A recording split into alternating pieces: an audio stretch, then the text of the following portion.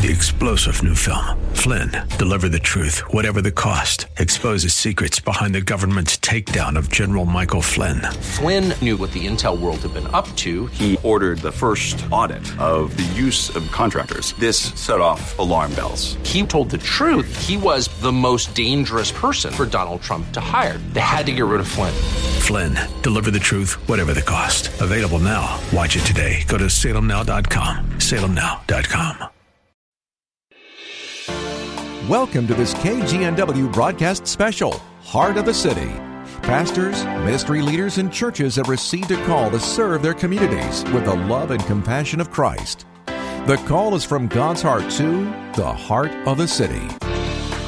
This is Heart of the City. I'm Chuck Olmstead, the Director of Local Ministry Development with 820 AM The Word. Last week we had an opportunity to speak with Rebecca Pratt. She's the President and co-founder of Orphan Relief and Rescue.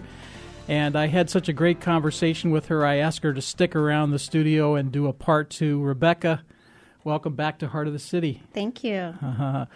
Well, for us to summarize what we shared last week would be pretty tough, but just to go back, you grew up as a missionary kid back in the Texas El Paso area and received Jesus when you were 4 years old, when you heard your dad sharing with the man in the living room about how he needed to know the Lord and that he would remember this day the rest of his life.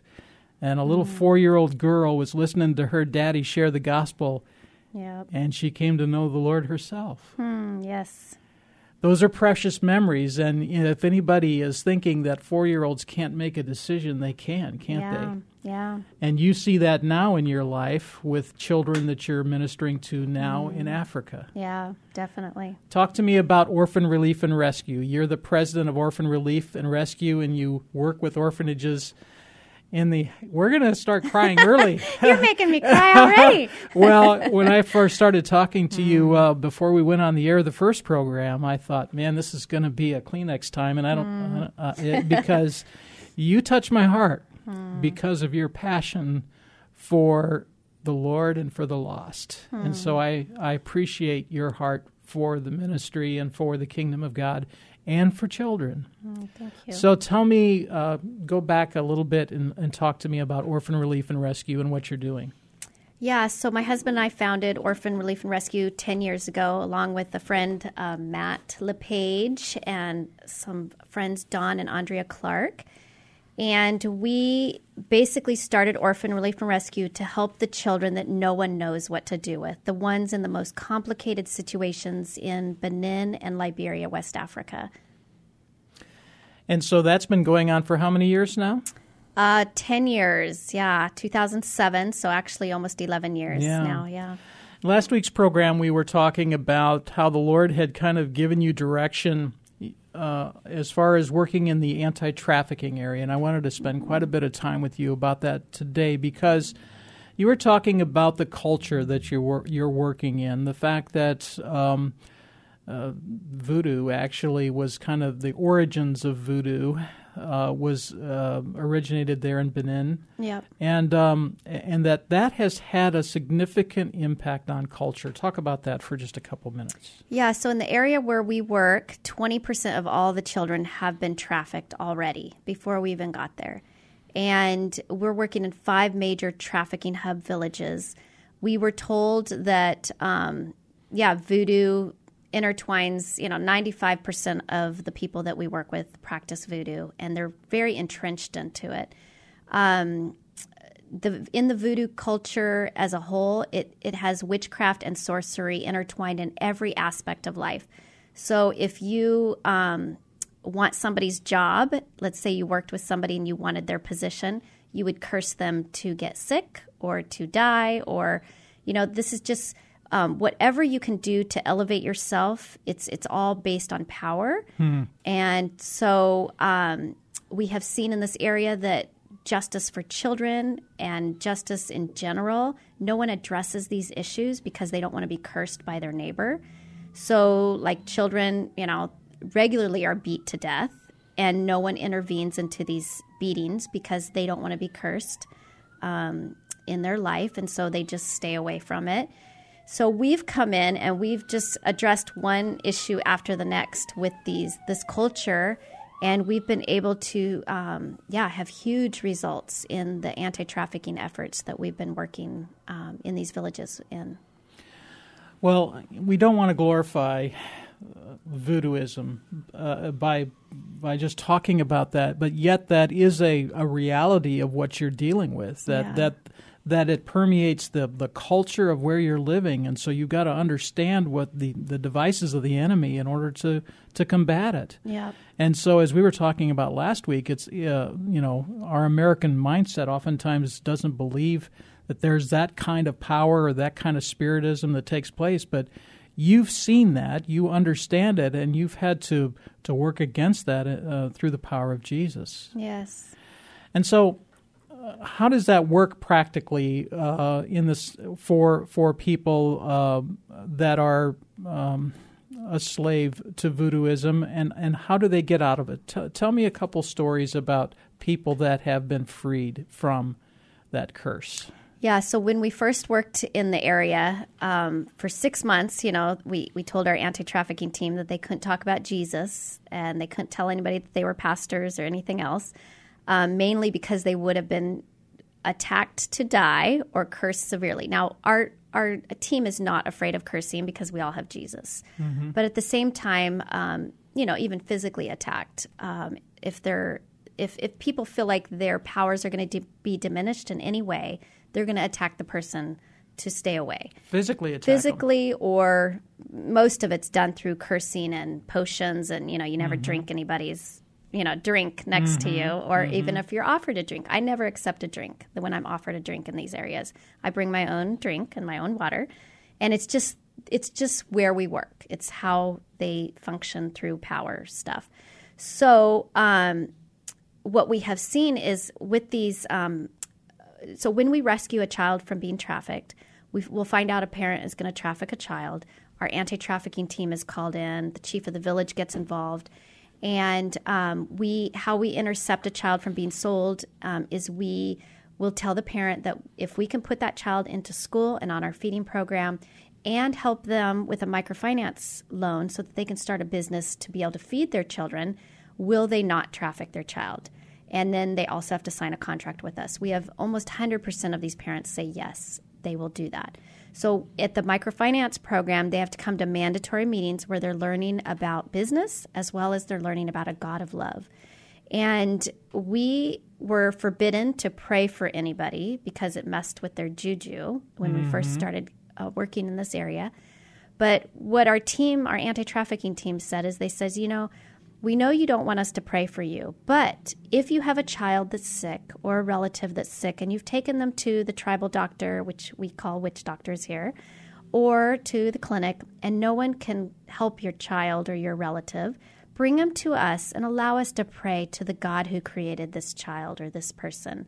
And we will pray for healing because our God does heal.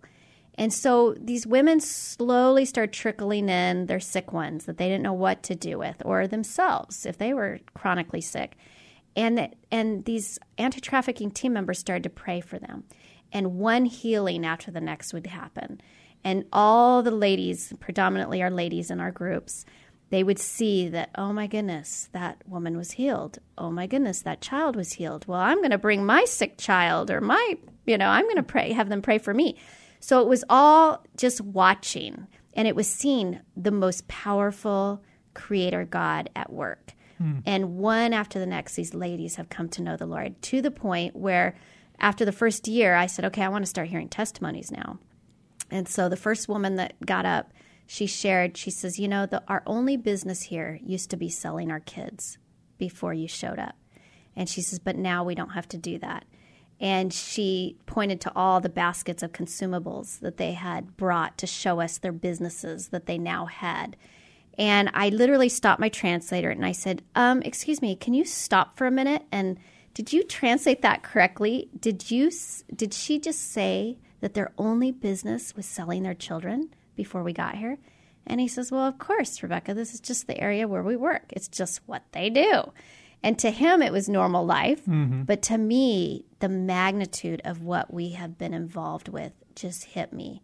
and tears flooded down my face as I thought, oh my goodness, this is unbelievable what God is doing here. And then one woman after the next started sharing how, since she's come to know Jesus and she's gotten this loan and she's able to provide for her family, God is blessing her. And she used to be ashamed to walk through the village because she couldn't feed her children, but now she holds her head tall and she walks like a queen. And just one after the next, these testimonies. And I didn't bring Kleenex at that meeting because I was thinking these are women's testimonies, and they're, the children's testimonies I always cry from. Mm-hmm. But the women, I didn't expect it. And they were unbelievable testimonies where I literally was using my shirt to just funnel the drips coming from my face. And I was just so in awe of God that we get to partner with God in this. It's a universal need, isn't it? One of my favorite books was written by Dr. R.C. Sproul, and it's called The Hunger for Significance. Doesn't matter what culture, it doesn't matter the strata as far as poverty or wealth. Yeah. People are looking for significance. Yeah. And so when you're able to provide that microloan for a woman to be able to help provide for her family, that brings dignity. Yeah.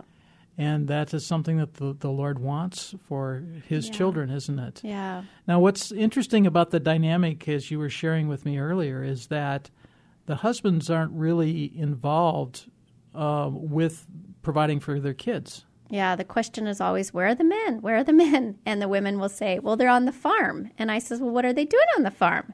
Are they bringing back food for you? Are they bringing back money for you to provide for your family? And each of the women always say, oh, no, they don't provide. That's our job. Us as women have to provide for the children. And I was like, oh, okay. So what exactly are they providing for? And all the women kind of look at each other and they start saying things in their own language. Right. My husband is always with me and he's like, shut it down, shut it down. Right. Okay. But what is cool is that a year and a half ago, we started reaching out to the men pretty significantly and having men's meetings, all men's meetings, which is normal. Women don't attend those men's meetings. And these are Western men that we bring over. A lot of them are pastors, and we'll have them share their testimonies and different things. And we're seeing lots of men come to know the Lord as well. And it's just been this cool thing to just see God really reaching into the hearts of men. And a lot of it is because they've watched their women be transformed, and they kind of like what they see. Mm-hmm. And so they're curious, and they come, and then they hear about this Jesus, and they're like, yeah, we can accept that too, Mm-hmm. Now, of course, they're still in their voodoo and witchcraft, but, it's a process. It's going to be a process of these men, just the Holy Spirit capturing their heart and bringing them out of the darkness. Mm-hmm. So it's the first step that we're seeing that's very exciting. Well, and you and I were talking earlier that this is a process, isn't it? Yeah. That takes time. You're changing the mindset of a culture. Yeah. It's not that they have any frame of reference in their past to be able to go back to, because their only frame of reference has been the life that they've lived, which has been abuse, which has been all of these things that you've shared, that there's no understanding of what we would call normal. Yeah. Their normal is a whole lot different than ours. Yeah. And so some of these men are accepting Christ, but they still have 5 wives. Yes. They still have multiple wives and children from all of those wives. So as a Western believer, how do you then work in that when you understand that? What is your mindset like when you're seeing that? Yeah, so we just encourage these men, if you have 5 wives, take care of all of them. Don't just take one that you feel like you love the most and take care of her and leave the other 4 to fend for themselves. Take care of all of them. Like, this is your responsibility as the man and the head of the home. And we really elevate the men to try to help them understand that as a leader of their home, that this is the most valuable role that they have, and that each child is incredibly valuable and has been given to them as a gift, and that children are their legacy, and that, our job is we want these kids to make the man proud, and that the community will be proud of who these kids grow up to be. And then in turn, the man will get the benefit of being proud that his kids are doing all this neat stuff, Now, of course, with bringing in the element of the Lord, which the God who created them, we talk in the sense of the God who created us, because they believe in many gods. And with the voodoo practice, it's the many gods. They'll talk about many gods. So we always bring it back to the God who created us. And what's interesting is they all will shake their heads yes when you start talking about the one God, the almighty, powerful God who created us. It resonates of truth. And so we've got their ear, and now it's watching God just unfold in these villages. You're listening to Heart of the City. I'm Chuck Olmstead, the Director of Local Ministry Development. Our guest today is Rebecca Pratt. She's the president and co-founder of Orphan Relief and Rescue. And Rebecca, as we're talking here, you had mentioned the chiefs, and so a while back, some of the chiefs and some of the tribal leaders had come to know the Lord as well. Yes. What happens when a chief comes to know Jesus? Yeah, so it's very exciting when these chiefs actually accept the Lord, which we've seen two major chiefs and his, I would say it's kind of like an eldership of the village, accept the Lord. And what that means is, it doesn't mean that he's renouncing all his other religions, but what it does mean is that he's endorsing Christianity as being a religion that he endorses now in the village. So anything we want to do under the Christian faith, he's actually put his blessing on it. So that's very significant for us in him just even accepting the Lord. Now we know the power of the Holy Spirit will get him. The Lord will get him in his dreams and in his daily life. Right. But for us as an organization who's trying to bring Jesus, in these beautiful ways, we've hit roadblocks everywhere we go. But once these chiefs endorse it like they do, just accepting that, they're now a Christian, then it opens up a whole new level for us in these villages. As I listen to you, there has to be, I would think, there's a mindset of you got to be Rebecca and you got to let God be God as far as dealing with all of these different cultural issues. Yeah. That you know what the Word says, and as a Westerner what our application of the Word is, and how we live our lives here in Western culture. But you're bringing the gospel to people who don't have that same thought or that same, as I was talking about earlier, that same norm. And so as you bring the gospel to them, obviously there's behavioral changes and there's heart changes, but yet there is, as we said earlier, that process that takes time for that culture to change, for that mindset to change. And that may be years. Yeah. It may be weeks, but it may be years as well, as those lives are being transformed by the power of the Holy Spirit. Yeah, and what it's doing is it's pricking their conscience, which is the Holy Spirit, Yeah. We don't realize how much the Holy Spirit is talking to us throughout the day, because we'll just chalk it up as, well, that was our conscience, Right. But that's the Holy Spirit constantly, and that's what they're experiencing.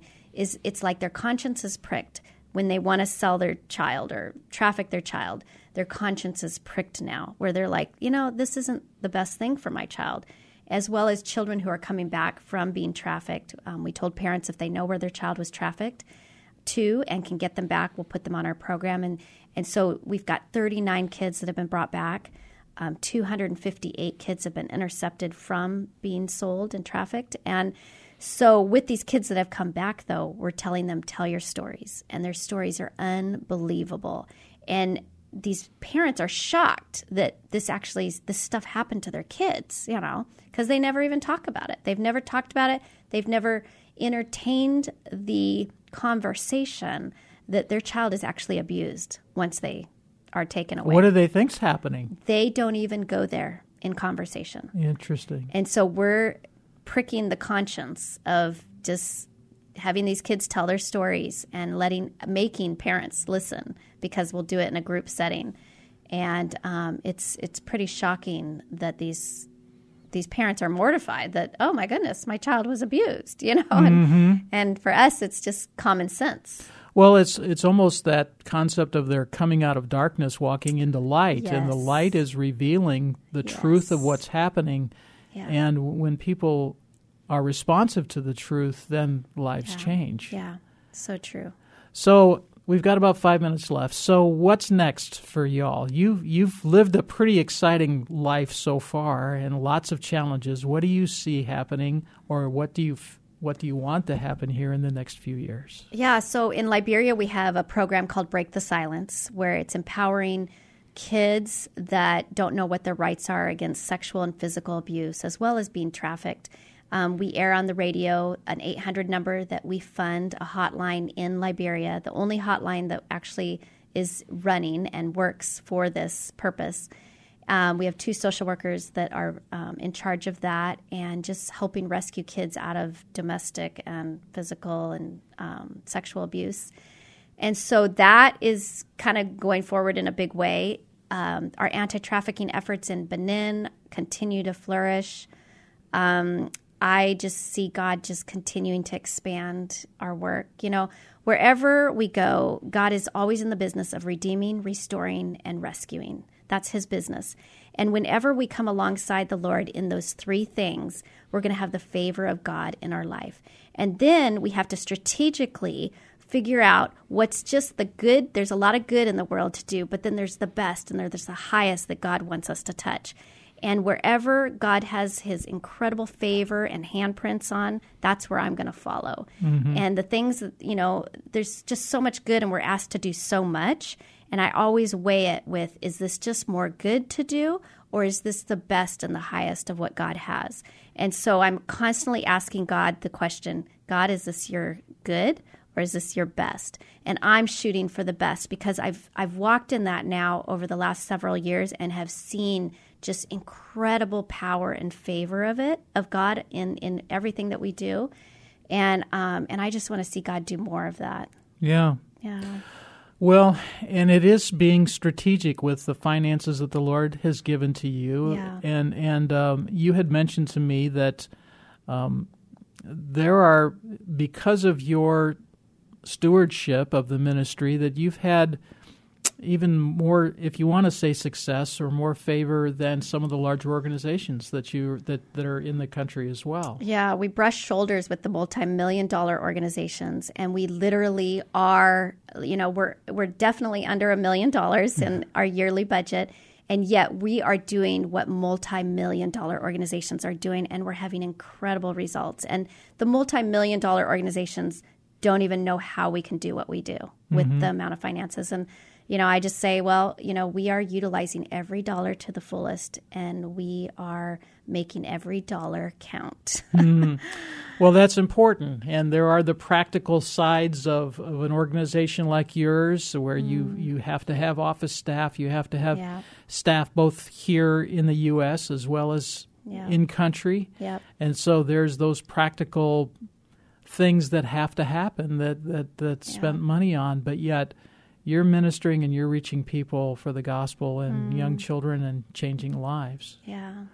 Well, if people want to get a hold of you, want to give, or just want to pray for you or find out more about Orphan Relief and Rescue, what do they do? Yeah, you can go to our website. It's orphanreliefandrescue.org, all lowercase, one word, spell out the and word.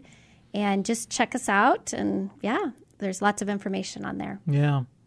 Well, we've got a little less than a minute left. I'd love for you to just share a final thought about if someone's listening today and the Lord's prompting them to do something, what would you encourage them to do? Yeah, God is prompting our heart. When God prompts our hearts, he's prompting our heart because he wants to accomplish his perfect will through our life. And as we say yes to those things, that's where the power of the Holy Spirit comes through in mighty, incredible ways. And so don't ignore those promptings. Really listen and then test it with the Lord, if that's truly the Lord, and then walk in it. Well, Rebecca Pratt, president and co-founder of Orphan Relief and Rescue, I want to thank you today for being on Heart of the City. If you would like to hear this week's interview and last week's as well, you can go to the local programs tab of the word Seattle and click on that, and then my smiling face is right there, and you can click on podcasts and listen to any of the interviews that we've done over the last year. Rebecca, thank you for joining me today on Heart of the City. Thank you for having me.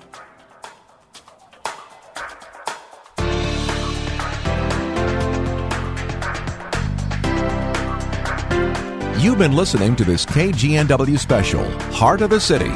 For more information about how your pastor or ministry can be featured on 820 AM The Word, call Chuck Olmsted at 206-269-6216 or go to 820amtheword.com. 3-star General Michael J. Flynn, head of the Pentagon Intelligence Agency, knew all the government's dirty secrets. He was one of the most respected generals in the military. Flynn knew what the intel world had been up to. He understood its funding. He ordered the first audit of the use of contractors. This set off alarm bells. The explosive new documentary, Flynn, Deliver the Truth, Whatever the Cost, uncovers the facts behind this scandal. Flynn told the truth. He was the most dangerous person for Donald Trump to hire. I find out the worst enemy that I'm going to face in my life is right here in America. They took my assessment and they wanted me to change it. And I was like, I'm not changing it. They had to get rid of Flynn. With in-depth interviews, archival footage, and never-before-seen personal records of the man behind the headlines. I just felt like I was drowning. Flynn, Deliver the Truth, Whatever the Cost. Available now. Watch it today. Go to salemnow.com. salemnow.com.